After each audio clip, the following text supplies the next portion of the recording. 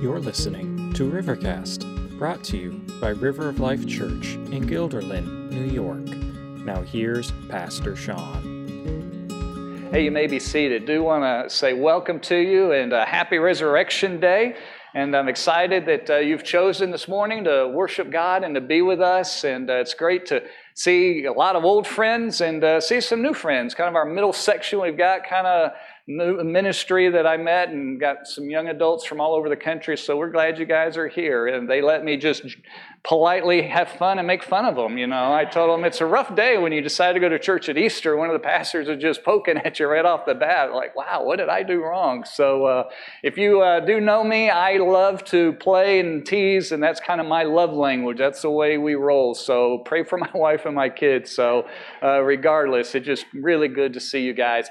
I don't know if you know about this. There's a race, a running race that's held every year in Jamaica, Queens. And it is called the Self-Transcendentalist 3100. And the participants run over the course of 52 days. They run 3,100 miles. Now, the kicker of this, it's crazy, is they run the same lap around a city block in Queens. They literally will do 110 to 120 laps a day. It's about a little over half a mile. And so by the time they're done, they have to run this race in 52 days. Could you imagine 52 days getting up and doing 110 laps around the exact same city block, stepping over every crack that you had seen the time before? I mean, it's just insane. It's just absolutely nuts. I think the fastest that anybody's done it is something like a little over 40 days. Last year was their 25th year of doing this. So that's not my idea of fun. You know, running 3,000 miles in less than 2 months' time, every day they're running, I don't know, somebody do the math, like 60 miles, 50, 60 miles a day? 52 days in a row, the toll that takes on your body, on concrete. If you're a runner, you know it's a lot softer to run on dirt than concrete, and pavement's even better. But the mental mind-numbingness of just half a mile, 1 lap, half a mile, 2 laps, half a mile, 3 laps, half a mile, day after day after day. And it's a test of mind and body and all of that. I want to talk to you this morning about what it means for you and for me to run the race that we have before each of us. Our life is not completely unlike that. We sometimes are going through the challenges and the difficulties, and I can imagine there are days those participants get up and they're like, we don't want to do this again. In fact, I was wondering, I'm like, how many people actually do that? Is there like a pack, you know? Are they like running the streets and people are jumping? You know how many people did it last year? 7. Not 700, 7. So there are 7 crazy, insane people apparently in this world that I don't even know how you take 2 months off of work. They must be independently wealthy or whatever. But sometimes our life is like that. We have a long road in front of us. We've got a long way in front of us. And sometimes we feel like we're in the middle of day 40 and we're just like, can I get off of this lap? I don't even know how I started this race. I'm not even sure where I am. I don't even know where this thing exactly is going. But we all are on that race. So this morning, whether or not wherever you might be spiritually in your life, if you're like, yeah, I don't believe in God, or you're like, yeah, I don't know where I am with Christianity. I don't even know. I'm not sure where I am with church. Some of you have known, and as Dan shared earlier, some of you have been following Jesus for a long time in your life. Some of you are kind of kicking the tires, trying to figure what that's all like. Some of you are like, I don't know. I just know there's something that I need in my life because life is not working and I don't have it figured out. But regardless of what your faith and what your background is, well, the one thing that we all have in common is we are all running in that race. We're all running in a race that's in front of us. And if we're being really honest with ourselves, regardless of what you believe about the world around you, much of the race that you're running is not even of your own choice. You didn't choose to be born. You didn't choose when you were born. You didn't choose to whom you were born. You didn't choose most of the stuff that's going on in your life. And yet here you are.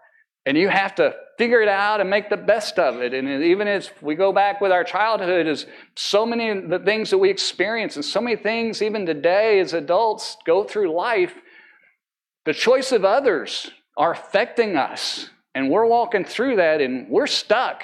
And we don't know what in the world that we're doing and exactly how we're going to run forward. I want to talk to you about that kind of race and about the race that God has in front of you and how you can run that well. So turn your Bible, if you have one, to Hebrews chapter 12. If you don't have one in front of you, it's going to be on the screen. We're going to look at just two simple verses this morning.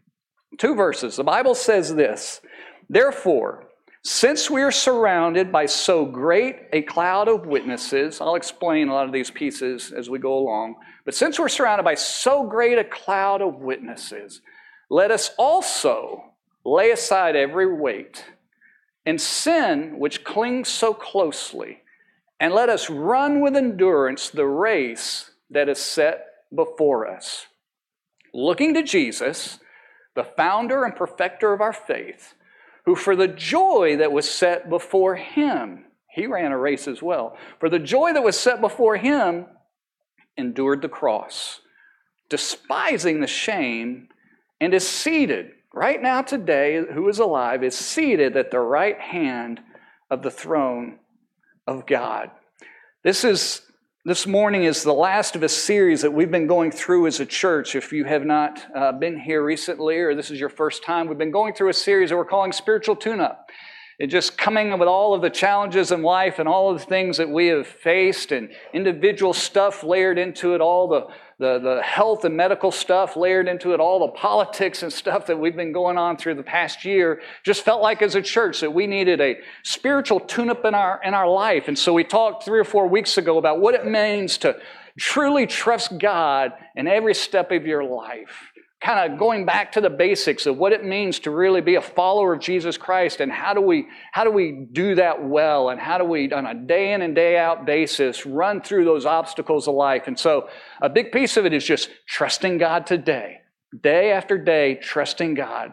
And then we talked about what it meant to live in the Spirit, walk in the Spirit, walk in a way that's just not yourself, running your own race, but recognizing God and living a life with Him in your life is a part of that. You see, we are all spiritual souls. We're not a body that has a soul. We're actually a soul that has a body. At our core being, we're a spiritual soul being. That's why the vast majority of the world is religious. I think there's only atheism. I think it's only like 7% of the world, because the world, we as people, regardless of what your background is, we recognize there is something more going on inside of us. We're more than just the compilation of our physical bodies, our thinking, our brain waves, and even the emotions inside of us. There's something else happening. And so that big piece is that God wants to save us and know us and to live that life spiritually with Him.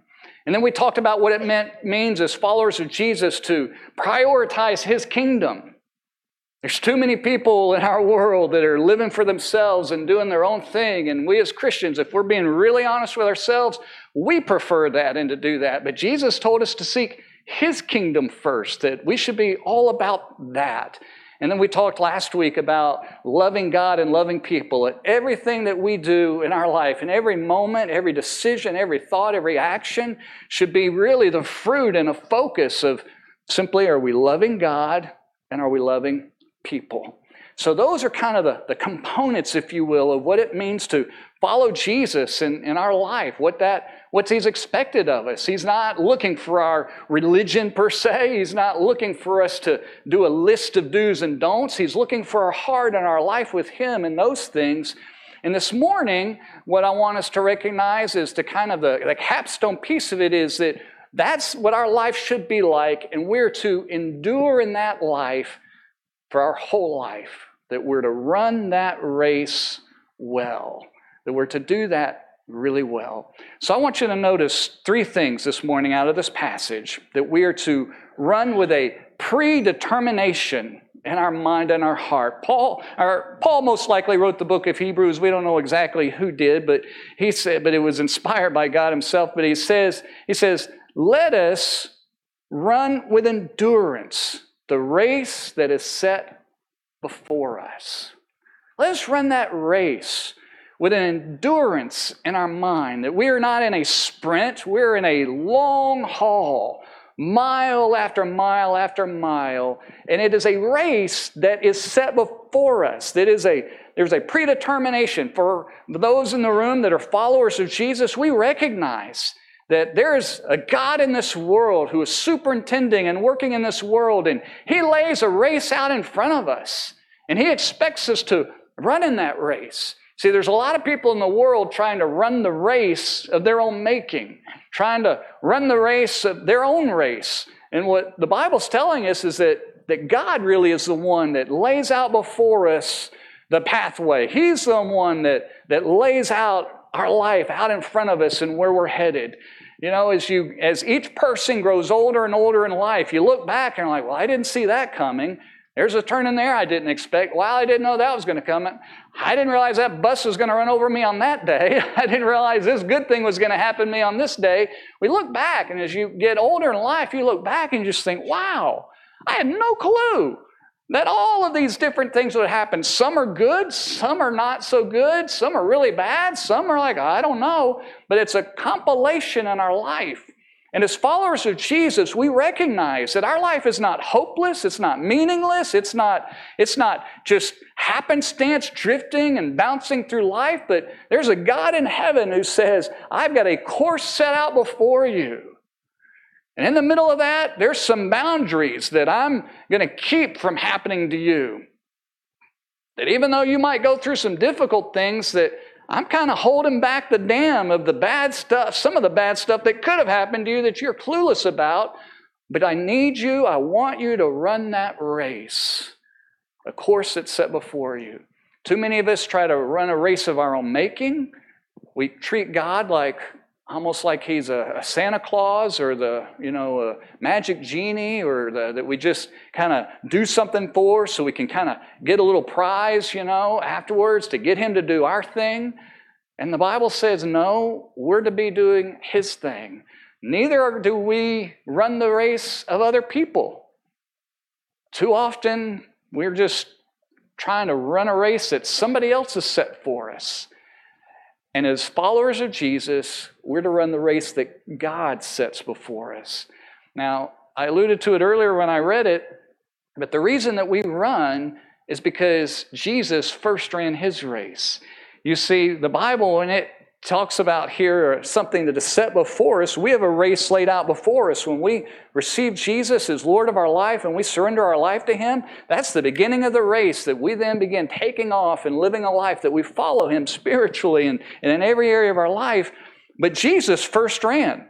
He ran His race first, and because He ran, we also can run. Because as we run our race, I'll talk more of it in a minute, but we look to Jesus in verse 2, who's the founder and perfecter of our faith, who for the joy that was set before Him endured the cross. Those two things should not be in the same sentence, let alone the same clause together. Joy and cross. If we were to go back and unpack what the cross was all about in the Roman times, joy was never in that picture. The cross was invented by people who wanted to have a death penalty, to send a message to the world that you don't mess with Rome. There are far quicker ways, far more efficient ways, far more humane ways to put someone to death, to execute them for a crime. The cross where the post was put into the ground and people were stood up to hang there literally for days. So that everybody that walked by, and they would naturally put them on the highway. It would be like you driving to Syracuse and all of a sudden seeing cross after cross after cross and people hanging there. And it was a message to the world that you don't mess with Rome. You don't cross Caesar. You get in line because you could end up on that cross. And people died not because of blood loss. They died because of asphyxiation. Let's try to say that fast 5 times. Asphyxiation, not able to breathe. And ultimately, eventually, their breathing would get shallow enough and soldiers would finally break their legs so to breathe, they would have to kind of stand up on those nails and sit back and kind of do this day after day, no relief. until finally their bodies would just give out and they would die and pass. You see, that was the race that, just as in the video that we showed, that Jesus knew was in front of him. That he came to this earth and he lived a perfect life, knowing that his mission was to pay the price of your sins and mine. And he did it because at the end of that was a joy. He did it because he knew there was a joy in his heart of redeeming people, that he could give grace to us, that we don't deserve it, but that through his death that we could be forgiven of all the things that we've done wrong. You know, there's much in our life that we do wrong, that we blow by, and we don't even realize it. We don't even give it a second thought because we've done it so often that we don't even think of it as wrong. But each one of us has some things in our past that when we stop and think about it, we really regret. Like, I wish I wouldn't have done that. I don't know what I was thinking. Why did I do that? And what Jesus did is he paid for that. And he took that shame off of us and put it on himself. That for the joy he endured the cross, despising the shame, not liking it. It was not a joy for him to experience the shame that we have. We don't like shame in our world today. It's almost become a bad word, almost something that's wrong. But can I just say, when you do something shameful, you ought to be ashamed. I hope you feel ashamed. Actually, shame is good. It's God inside of you telling you, yeah, don't do that. That's a really bad thing. And yeah, you did do that. And so because you have shame, you need forgiveness. Now, the problem in the world is we try to get forgiveness and make up for it in all kinds of ways. But God says, come to me and I'll remove that shame because I took it for you on the cross. I took that bullet for you. I hung there instead of you. And I did it because I love you. And I did it joyfully so that you could have freedom and forgiveness. That's the race that our Lord Jesus ran. And as he died, he hung there, and he was then taken down from the cross, and he was laid in that tomb for 3 days. And Hebrews alludes to that. He rose again because, you see, he's no longer dead. He is now seated at the right hand of the throne of God in verse 2. That Jesus died a criminal, died the sinner's death that you and I earned, so that you and I could receive him by faith and by surrendering our life to him and be forgiven of our sins and have freedom. Freedom from guilt, freedom from shame, freedom from not bondage to sin. That chains could be broken from the stuff that we do that we don't want to do. And Jesus broke all of that, and he sits on the right hand of the throne of God, a place of position, back to the glory and authority. And so that today we celebrate that our Lord Jesus is not just living around someplace, but he's on the throne in heaven. Not only should we not see Jesus hanging on the cross today, but we really shouldn't even see just the empty tomb. We actually need to see him one step beyond that, seated on a throne. Seating at the right hand of God the Father today, ruling and reigning. And the Bible says he's even there praying and ministering and serving on our behalf as followers of Jesus even to this day. So we run because he ran. The second thing I want you to notice is not only do we run with a predetermination, but we run with preparation. The Bible says this in verse 1, that we are to let us lay aside every weight and the sin which clings so closely. 7 or 8 years ago, my 2 oldest sons and I hiked the Northville Placid Trail. And it's a trail that goes, as you can imagine, from Northville, New York, up through the Adirondacks to Lake Placid.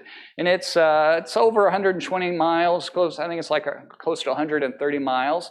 And so, because I do things backwards, we started in Lake Placid and we went to Northville. Because in my mind, I'm thinking, psychologically, this is going to get hard. It took us 2 weeks, 13 days to do it. I wanted to be able every morning to know, we're getting a little closer to home. I didn't want to think I'm getting farther away, like, oh my goodness, we got to turn around. I'm just keep going home.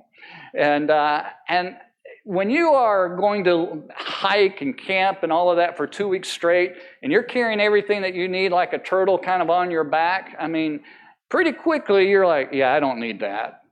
Yeah, I really don't need that. I mean, you are getting it as lean and as mean as possible. Some people that really do this are crazy. They'll cut like the ends of the toothbrushes off, They're like micro ounce. I'm not crazy like that, I'm just like, okay, I think I can handle an extra pound. I mean, I'm carrying them already a little bit. So you take everything off that you can, unless that's just very essential. Every athlete, whether it's the Winter Olympics, Summer Olympics, when you see them, they're not running along carrying an extra mini fridge, under their arm. I mean, they're just lean and mean. Anything that would distract them, that would slow them down, that would trip them up, so that they can run the race well. Here's the thing.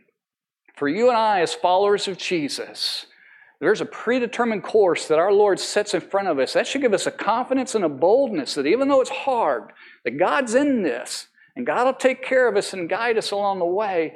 But we got some responsibility in the middle of this, and we need to put some weight aside. You see, a weight is anything that's going to distract you or slow you down from running your race. Anything that trips you up. Anybody that's ever coached baseball with little league kids, the little guys, know that you have to get their attention span on the ball, because they can sit out in outfield and start playing and counting butterflies and looking at everything under the sun and picking the grass, picking their nose or whatever funny thing, and distractions. And you and I, as adults, we get that way in life too. We have our younger kids in the room, and I think it's good for our young kids. I'm so glad you guys join us a couple times a year, because Mom and Dad, we want them to be adults. We want them to know what big church is like. And so as we let so many things distract us in life to get our focus over here. And the Bible says, make sure you're laying that stuff aside. It's not that those things are bad. It's not that they're wrong. I like refrigerators, but I can't carry it with me on my back. I like my bed. I sure missed it for those 2 weeks, but I couldn't carry it. And you and I need to lay aside every weight as we run our race and make sure that we're not getting distracted in the things of life. There's all kinds of movements and things that people put into their life that they live for, and identities they take on. And God's like, yeah, that's a distraction. It's going to slow you down. You're trying to be this and this and this, and you really should be running your race of what I've called you to, not your own doing. And he says, lay that weight aside. So my challenge to you this morning is are you running the race? Have you received Jesus as Lord of your life and surrendered to Him, experiencing His grace and forgiveness of all of your sin? The Christian gospel is the only religion in the world where our God died for us. Every other one is trying to figure out how to fix the brokenness in our heart and our world and our sin and overcome shame and guilt ourselves. And the reality is we can't. But Jesus came and died for us. And the Christian gospel, the Christian good news is that message. And so we begin to run that race when we receive Him as Lord of our life. But He tells us as we run that race to lay aside all those distractions, to lay them aside and to lay aside the sin that so closely clings to us and trips us up. Picture, running with stuff hanging around and fringe things that are going to trip you and make you fall. You don't run when sin is clinging to you. Those young parents in the room, if you've got a young one, try to run your race with your kid sitting on your foot. Every dad's done this, and the kid holding on. Try to go out and run and see how well that works for you. You might be good to run across the living room, or to play in the kitchen, but that's what sin does, is it clings to us and it trips us and we fall. And so the Bible says, lay it aside. The reason that we can lay it aside as followers of Jesus is because Jesus paid the price for us. Until we receive Jesus as Lord of our life, that sin clings to us, and we can't get that monkey off our back, and we can't get freed of it. Only Jesus is the one who can do that. And when we receive Him and surrender our life to Him as Lord of our life, He breaks that bondage. He breaks the chain, if you will, that keeps that sin there. And then He tells us as followers is to lay that stuff aside and run your race that I've got before you. Third thing, I want you to recognize not only the predetermination, not only the preparation, but to run our race well, there's going to be some perspiration. Most of us in the room don't want to work at it. Let's just be honest. How many of you, I'll ask this, how many of you regularly exercise, like at least legit 2 or 3 times a week? Yeah, that's like not even a quarter, maybe 20%. And some of you are probably lying a little bit. The other 80% are honest. Yeah, I'm not putting my hands up. Some of you are a little suspect. Some of you I know, like, yeah, legit, your hands should be up there. Some of you are like, well, I just started that last month, so I get to put my hand up, I'm in the not every, 2 or 3 days a week. And the whole reason we don't exercise is because of the work, right? The perspiration of it. Well, I don't have time. Well, yeah, we all do have time. We have time for what our priorities are. Most of us do. So Jesus says, run your race. Run it. You and I have to do that. Nobody else can do it for us. Jesus does all the heavy lifting for us. He died for us to break our their sin chains to us. He modeled that. He lived that. He was the sacrifice for our sins. But He still says, you're going to have to run a race. You're going to have to break a sweat.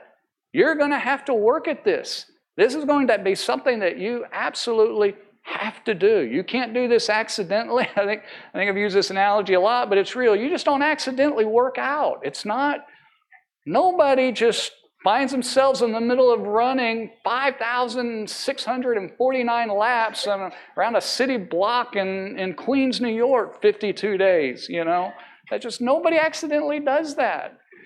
Unless they need some serious medication or something.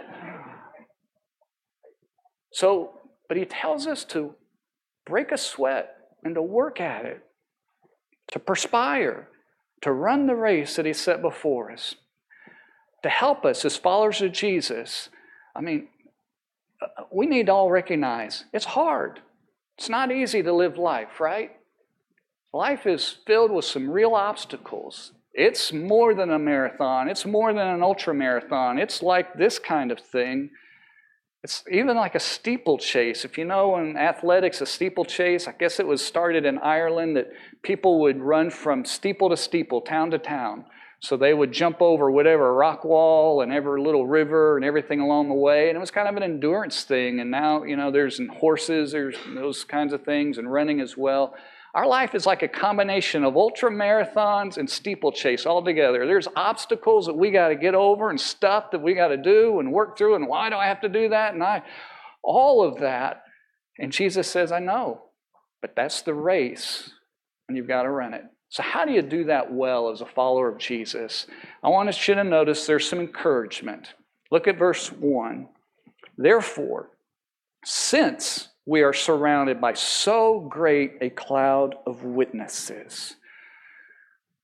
What He's trying to put us into memory is the old school, really old school Olympic Games and the gladiator games, all of it. The Colosseums, and if you've seen any of the history of the Roman Colosseums, just thousands of people can watch the games there. And the picture is that you and I are running the race in front of us. And we're not running alone. We have to run our own race, but we're surrounded by people cheering us on. And in chapter 11, the Bible talks about as all of these people who have run their race before us, like Moses and David and Elijah and just Abraham, all of these people, amazing men and women of the faith who've run their life, doing the things that we talked about, trusting God, living their life fully for His kingdom, loving God and loving people. And they're there genuinely cheering us on. That's what this picture is that they're cheering us as we run the race in front of us. Just as any spectator at any of these events has people that are just clapping for them, way to go. And, we all, I don't know how you roll, but when somebody cheers you on, encourages you, don't you kind of pick yourself up a little bit more? Don't you kind of stand a little straighter? You take a little another step. It puts a little pep in your step because you've got it. You're doing a great job. And we look at them, and they're testifying, they're witnesses to us running the race that's in front of us. But not only that, if you look closely, he says, let us run our race. Plural, us. While we don't run somebody else's race, mom and dad, don't run your kids' race. Let them be their person. They need to run their race in life, as hard as that is. But we don't run alone. We run as a pack. As followers of Jesus, we run together. You see, that's what a church family is to be. We're to look over and like, he's running well. She's running well. Look at them go. They're working hard. I guess I need to keep on, and I can keep going too. And we run together, picking each other up, encouraging each other along the way, that we run that race with all of the challenges and all the difficulties in life. The reason why Resurrection Sunday, the day our Lord rose from the dead, this morning, 2,000 years ago, is so powerful to us is we're forgiven of our sin individually, but it's what gives us hope and victory. That Jesus ran his race, he sits on high, and we run our race not just head hanging down and, oh my goodness, this is so hard. Yes, it is, but there's a promise of victory. And all of that no matter how difficult the challenge is, no matter how bleak the situation is, no matter how hard the thing is that our Lord has saved us, he's forgiven us when we surrender our life to him, and he's got it all worked out, and we keep our eye there, and we were running together, encouraging and helping one another to run that race of trusting him, walking and living in his Spirit, loving people and loving God, and prioritizing his kingdom agenda, not ours. But we have an encouragement. We also have a purpose in that. Notice that he says we're to look to Jesus, the founder and perfecter of our faith. You see, he's the founder of our faith because he's the one who died for us and rose again, and we put our faith, our surrendered trust into him as Lord, and that's the faith that we have. That's the life that he gives us through Jesus. But then he perfects that. You see, as we run our race through life, it's not just willy-nilly, just happenstance, just for no reason. We struggle to know what all those reasons are, and we kind of want to know the reasons. Every parent who's ever had a kid knows this. Like, well, why do I have to do that? And then you try to explain that. Well, why that? And you try to explain that, and you're like, for a while, you're like, I'm out of whys, kid. Like, this is just, the way this is going to work. And we are obsessed with the whys as people. We are that way as adults. And we don't always know the why when it comes to God and how these things unfold in the race. We struggle with that. But one of the purposes, one of the whys that are in there to help you if you're going through a difficult, challenging time right now is what the Lord Jesus is trying to do is to perfect your faith. He's trying to finish it. You see, when you trusted him, those of you that are a follower of Jesus, when you surrendered your life to him, that's the foundation, the beginning of your faith. And Jesus, like a master painter, is trying to finish that masterpiece in your life. And as you're jumping through obstacles and running through some difficult things and running through the night, in the middle of the night, and you're like, why am I doing this? There's multiple answers to that why, but one that's clear, and some will know, some won't know, but one that is clear is what he's trying to do is to perfect his work inside of you. He's trying to make you a better follower. He's trying to fix some things that are broken inside of you. He's trying to heal some things in your family. He's trying to work through some things. And using the medical analogy, when the doctor goes to work on you, to fix stuff, it's never pleasant, right? Surgery's never pleasant. Replacing dislocated shoulders and elbows is never pleasant. I mean, the dentist isn't pleasant when they're fixing cavities. There's no fixing something in your physical body that's messed up that's a good time. I'm going on vacation. What are you going to do? Well, I'm going to go to the dentist every day. It's a blast. I'm looking forward to it. Like, nobody says that ever. Likewise, our soul is messed up, and God is perfecting it. And it's painful and it's hard, but in the end, it's far better. In the end, He's restoring us back to the way He designed us. So there's an encouragement, there's a purpose along the way, and there's a direction, if you will. I'm going to finish with this. Kids, you've been phenomenal this morning, and I'm amazed. You're better than I was at your age.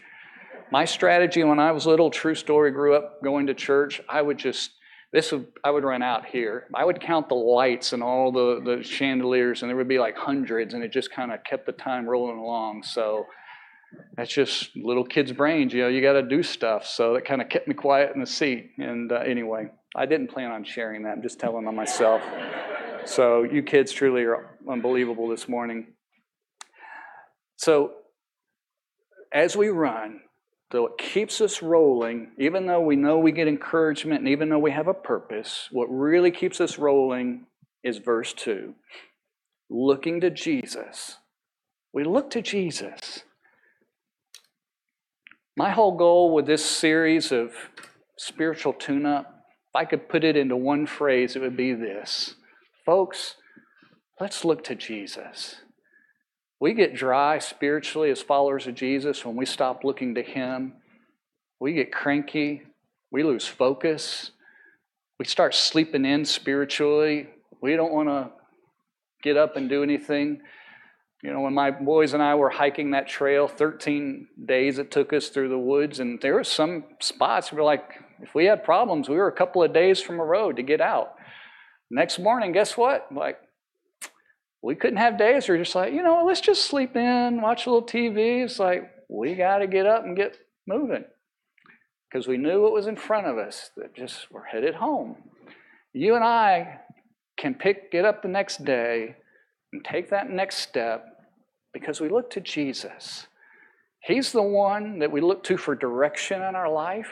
When we get much like driving, am I supposed to go left here, God? Am I supposed to go right? Am I going straight? What's going on? We look to Jesus. And He's the one who guides us. He's the one that gives us hope. He's the one that says, I made it through far worse than you will ever make it. I don't care how difficult any of our lives are. None of us, when you follow and know Jesus, are paying for our own sin or the sins of the world. And yet He did it ultimately and made it with joy.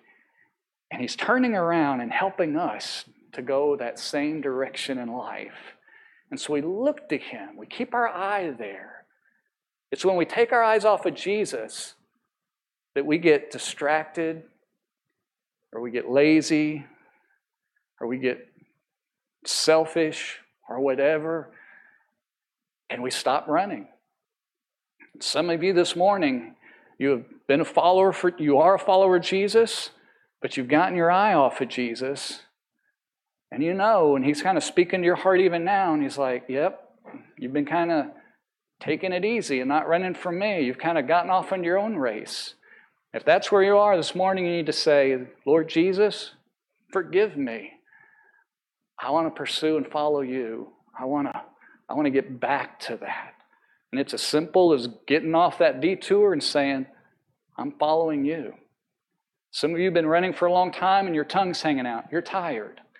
The good thing is that when you keep your eye on the Lord Jesus, He knows when you need a break. You can't run 24/7. He will build those in for you into your life in small ways and in big ways, and it's okay. We do need rest spiritually and all of that. It's kind of really what Sundays are about, to rest spiritually. But we're to look to Him. We're to keep our eye on Him.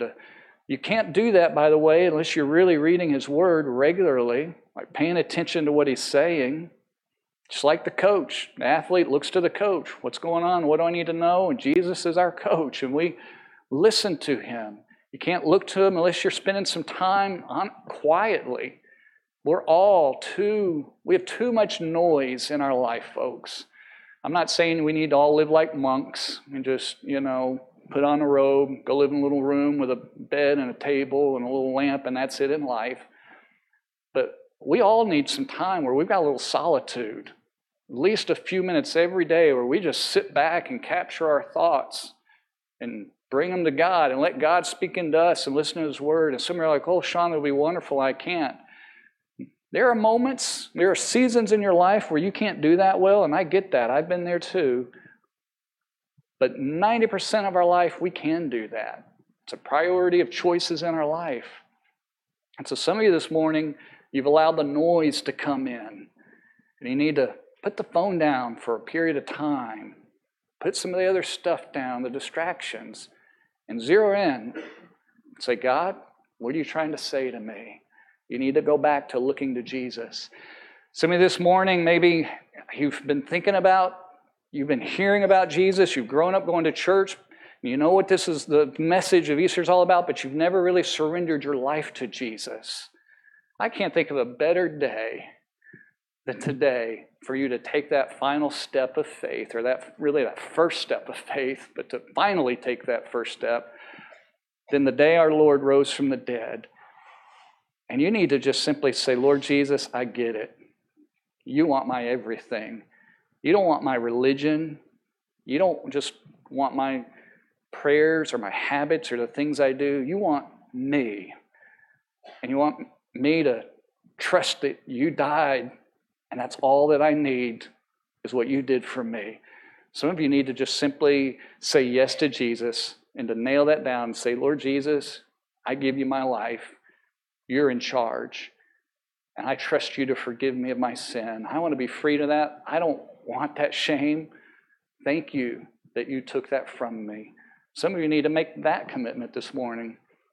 Some of you are maybe for the first time hearing about Jesus, maybe even first time in church. Maybe the thing that you need to think about is, God, I'm really not sure if you're there. And if that's where you are, then I would encourage you to say something like this: God, I really don't know if I believe in you, if you're real. But if you are, I'm open. Would you help me? As weird as that might be or feel to you, to open your heart that the reality that there's a God in heaven that could love you, and that can make sense of this crazy world that you're in, that could begin put healing and hope into your heart and soul through Jesus, to just say, God, I'm open. I'd like to know more about that. But whatever you feel like God is speaking into you today, would you make that commitment simply where you are? Only He and you will know that. Now, you might want to tell somebody else, and I think that would be really cool to do that. But take that step this morning to wherever you are, to say thank you to Him, to be grateful, but whatever you're celebrating, whatever God is using this message to respond to Him today. So our team is going to come up and we're going to sing one more song. I'm going to pray, but this song and my prayer in just these few moments is just your chance for that, if you can, a little bit of that solitude between you and God to respond to Him today. Pray with me, would you? Lord, I thank you for the Easter story, that our Lord Jesus, who did no wrong, thought nothing that was inappropriate, wished no harm to anyone, said nothing to wound or damage, did nothing physically with His hands or body to bring anything upon anyone. But He lived perfectly and innocently as the God-man on this earth, and who alone was qualified to pay the price for our sins, because He alone was sinless. Lord, thank you that He died on the cross and He took that shame and guilt from us. And He did it because He loved us with joy in His heart and in the future. And Father, whatever you've spoken into our hearts today, we commit those to you. I pray, Lord, your blessing upon each and every single person here. Not that they would just have a good life, but Lord, I pray much more than that, that they would have a holy life, a life that they might know you and might have eternal life and to live it abundantly. Lord, help us each to run the race and to run it well that's in front of us. I pray this in the powerful name of Jesus.